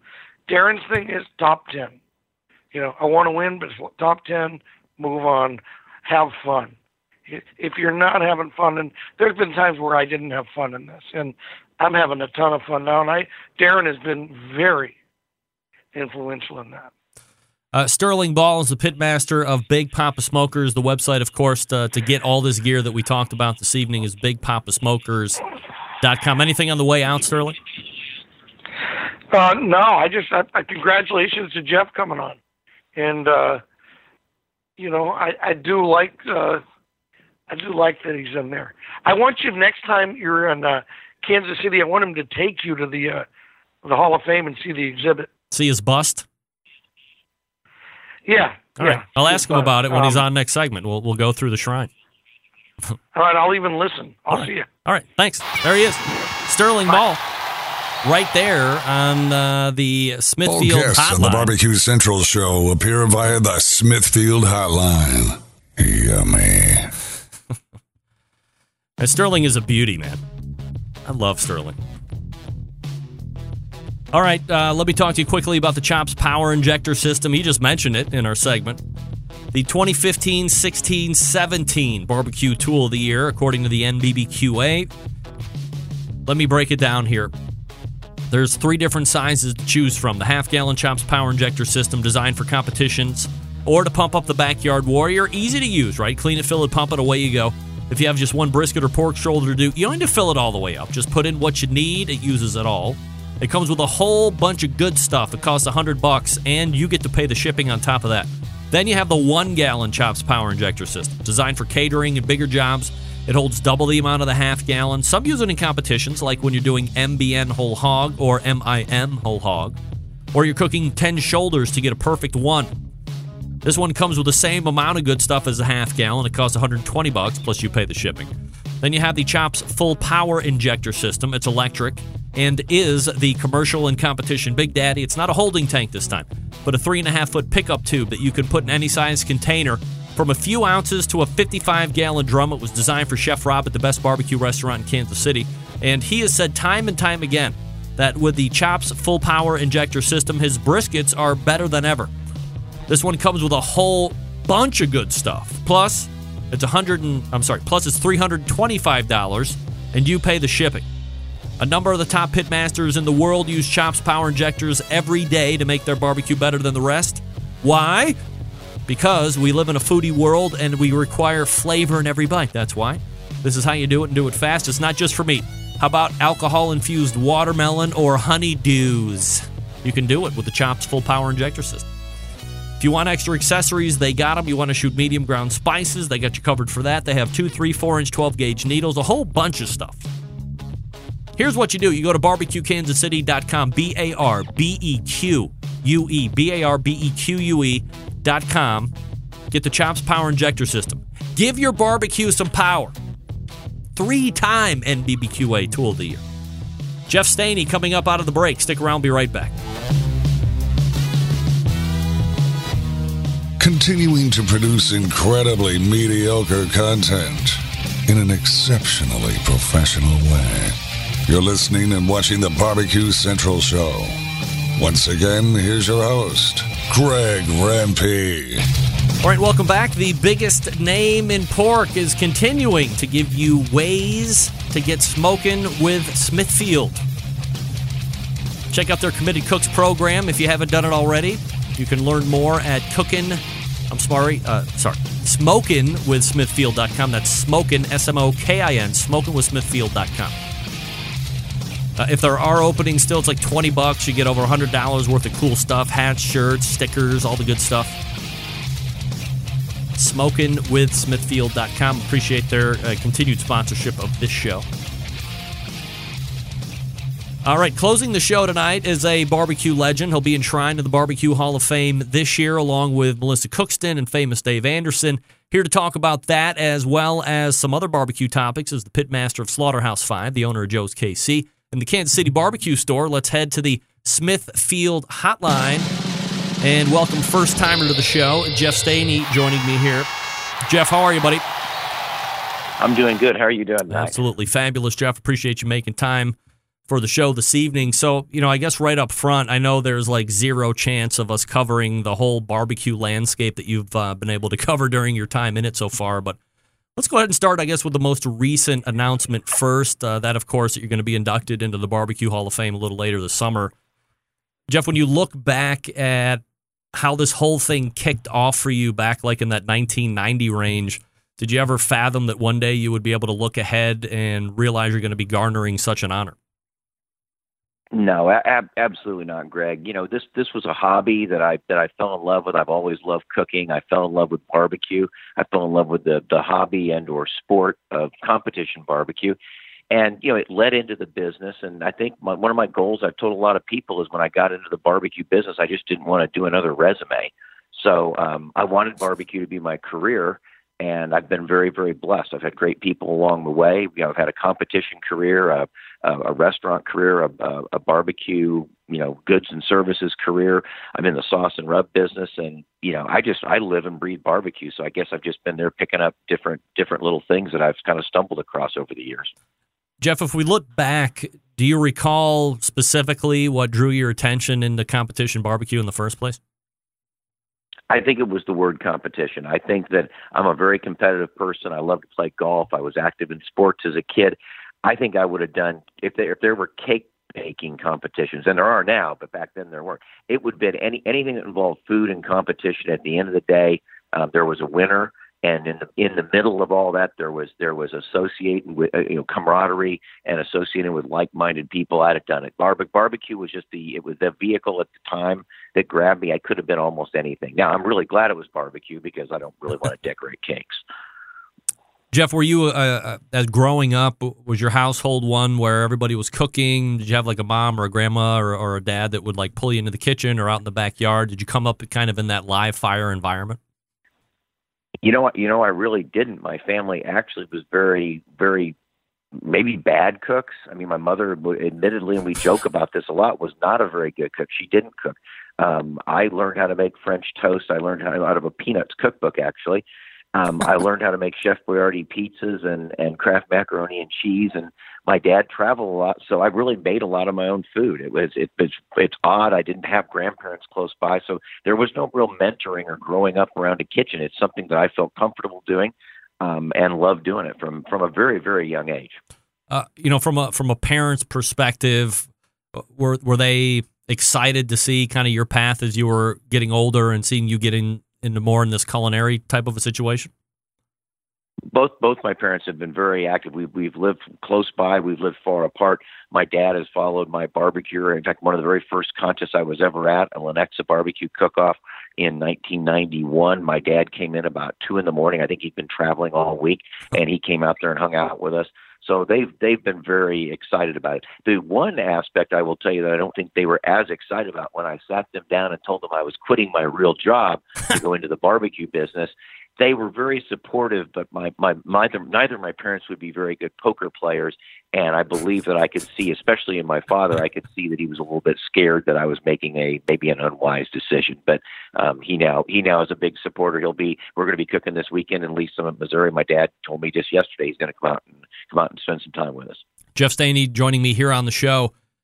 Jeff, you just mentioned you're still competing present day, but a different time back when you were really kind of pumping, taking big wins, American Royal, so on. What was competition barbecue like back then as you're kind of comparing it now, present day? Greg, there's a handful of similarities. Obviously, we're still cooking food. There's obviously still fantastic camaraderie. There's obviously still, there always was and still is a lot of great, people in this thing. I've made a lot of good friends, a lot of lifelong friends. I've been doing it long enough. I've actually lost some friends. There's some people that were a lot older than me that were cooking that are no longer with us. So those things are the same no matter what. The style in which we cook, we now cook.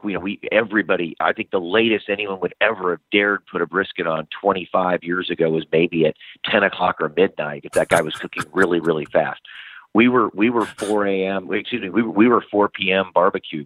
We pretty much put our brisket on at 4, and it came off between 11 and 12. So we really had close to an 18 and a half to 20 hour brisket.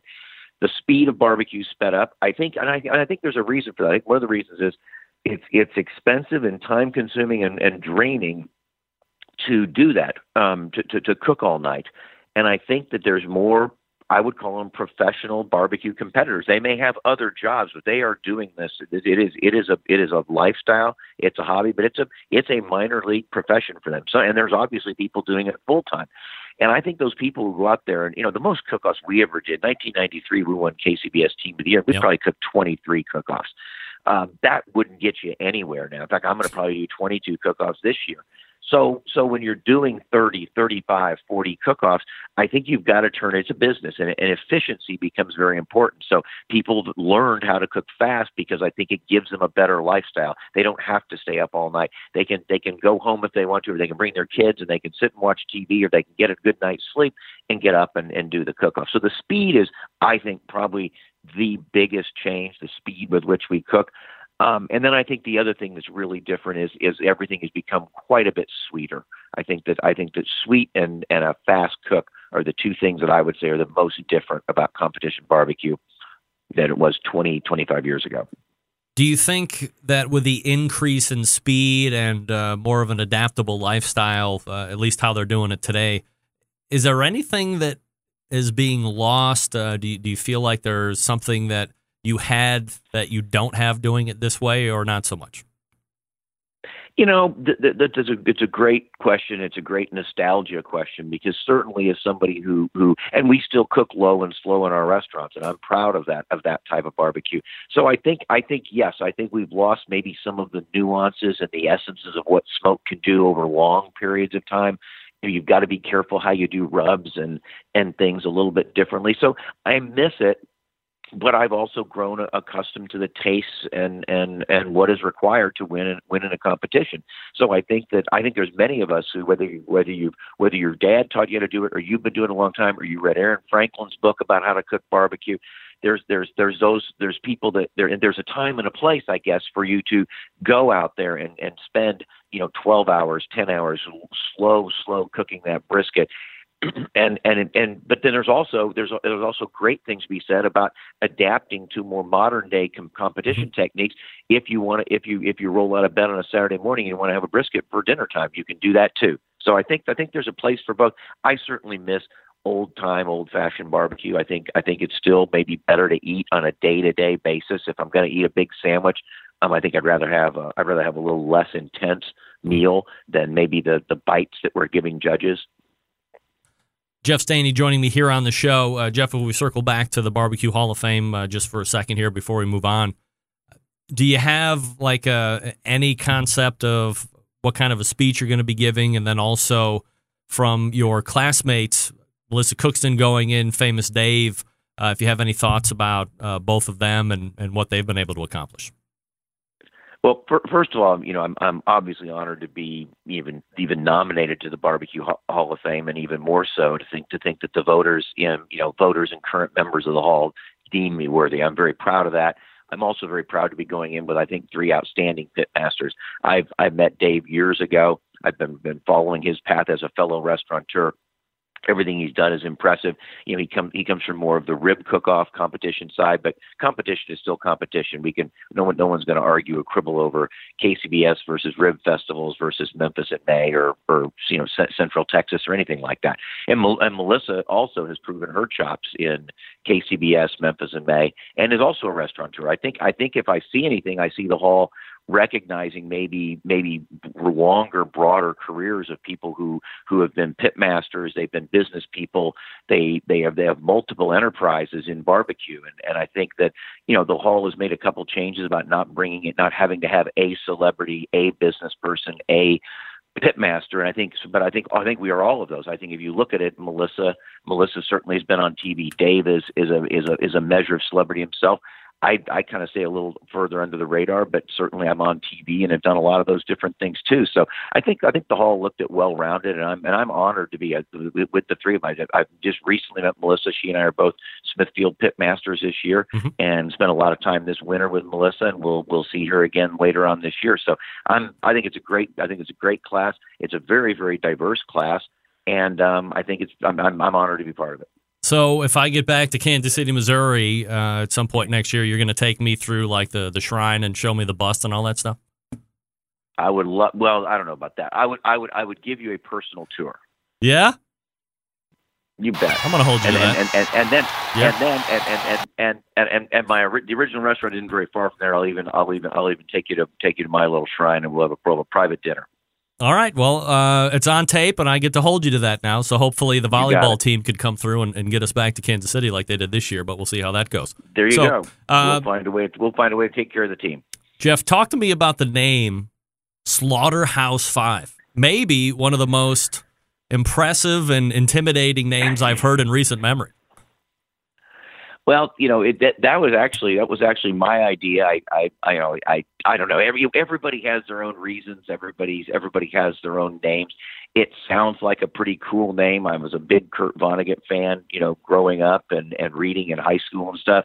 I'm not sure in retrospect that, a barbecue team that's named after, some horrible things that happened in World War II maybe was the most intelligent and thoughtful decision, but it's a name that I came up with that I thought sounded like a pretty cool barbecue name. Yeah. It certainly meant something to me. And I actually my original team had another guy on it.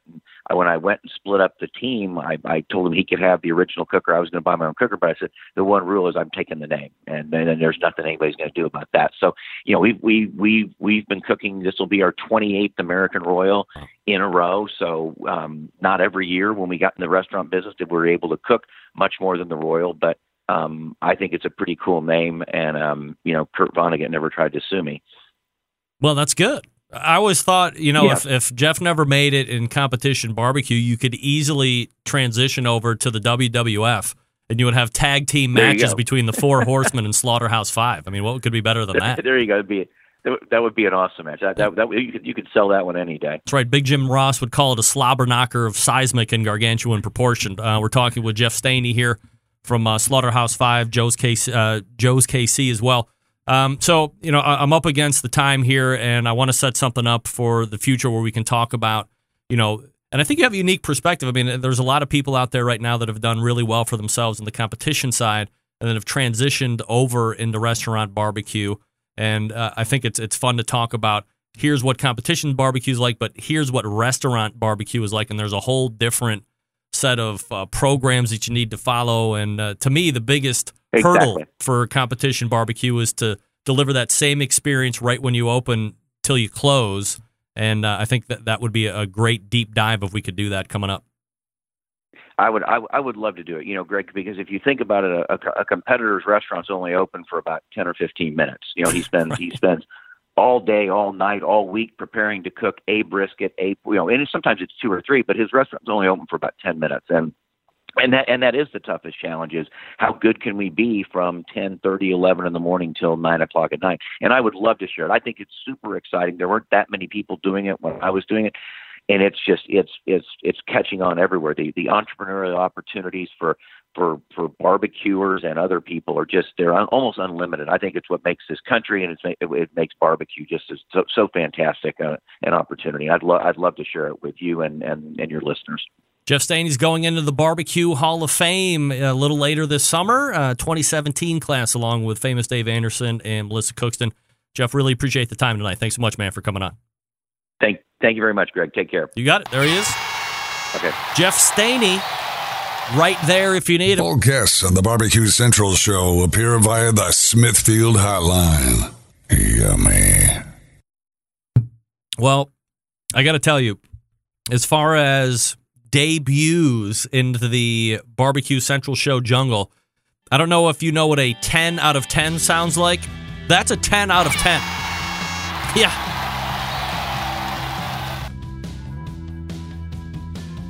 Unless I'm mistaken, might have been like top 3 most articulate guests I've ever had. I don't know if he said or at all. And I pay attention as someone who tries to pretend like they're a professional orator, at least for 2 hours every Tuesday. I listen for a lot of weird stuff. I listen for that. I don't know if I heard it. You tell me. Jeff Stehney, huge. We'll talk about that here in a second. Let me talk to you quickly about Cook Shack, manufacturers smoker ovens for barbecue lovers with any amount of experience. Whether you barbecue in your backyard in the competition circuit or in a 5-star dining facility, Cook Shack has a unit that will do the job. And with a full line of barbecue sauces, spices, pellets, and wood chunks, it's the perfect one-stop shop. Cook Shack strives to be your barbecue resource center by offering cooking classes, online recipes, how-to videos, 2 blogs, smoke and grilling 101s, and a video cooking classroom. Check out their website at cookshack.com or follow them on Instagram, Facebook, YouTube, Twitter, Pinterest, or the Google Pluses. Get advice or share your passion for barbecue on their world-class barbecue forum. They still have one of those. Cook Shack pellet-fired smokers are the choice of champions because, indeed, they were designed by a champion, Ed Fast Eddie Morin. The FEC 100, PG 1000 are always customer favorites, and the PG 1000 can double as a smoker and grill. Low and slow, hot and fast. The pellet grill line gives you the most for your money. Cook Shack residential electric smokers, the #1 smoker in the industry. High quality means high durability and versatility. Anything you can cook in your oven, you can make in a Cook Shack.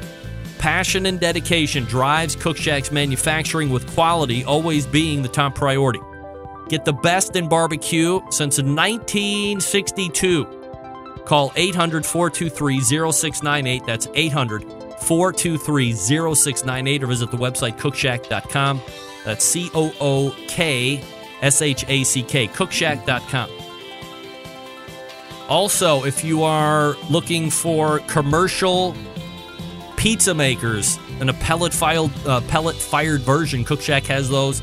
They were just released at the National Restaurant Association over there in Chicago, McCormick, I believe it is. All right, we'll get ready to wrap it up. Stick around, we'll be right back.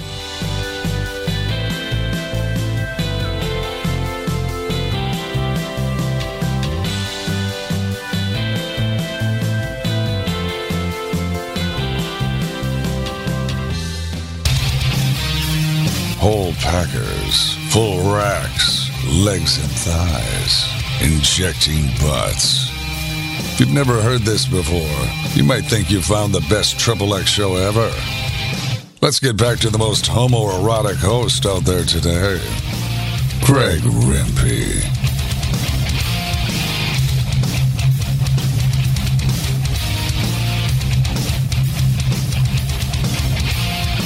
All right, welcome back. This portion of the show being brought to you by the National Pro Barbecue Tour, presented by Sam's Club. 31 cities, 500 G's, and cash. Eternal bragging rights if you win the whole damn thing. This weekend, the 2017 Pro Barbecue Tour rolls into Laurel, Maryland for a local qualifier. To get more info on the tour, register your team to compete if there's spots left, or check results, you can visit kcbs.us/Sam's Tour. That's kcbs.us/Sam's Tour. All right. Once again, if you are interested in getting a link to Chris Hart and Andy Husband's new book, Pitmaster, if you go to the show notes after the podcast is posted, there will be a link there directly in the notes. You will also notice that I moved the audio player all the way to the top of the page. That was recommended to me, and I didn't realize I could do that until like last week. So you see that new in the archives as well on the Barbecue Central homepage. And there you go. All right, let's make tracks. Get on out. Butchie calling. All the way back in the first hour, as I just mentioned, we talked with Chris Hart and Andy Husbands. The new book, Pitmasters, is out. Link through Amazon on my page or pick up a hard copy at whatever bookstore you like to go to. Also, in the second hour, we talked with Sterling Ball from Big Poppa Smokers. Go to his website, pick up the Vortex. Pick up the Rocket Hot Chimney Griller from Unknown Barbecue. Pick up the Party Cue. Pick up the shirt that talks about the judges and pitmasters that isn't seem to be selling for whatever reason. It's my favorite shirt. I'm going to get 7. And then, of course, we close the show with Jeff Stehney, one of the new 3 members going into the Barbecue Hall of Fame a little bit later this summer out there at the American Royal. That's the 2017 class. Along with Jeff is Melissa Cookston and Famous Dave. We'll probably get them here in a matter of weeks to talk about it. Big show planned for next week, as always. Until next Tuesday at 9 p.m. Eastern Standard Time, I will tell you this. September 11th, 2001, I will never forget. All right, we'll see you back here next week. Good night now.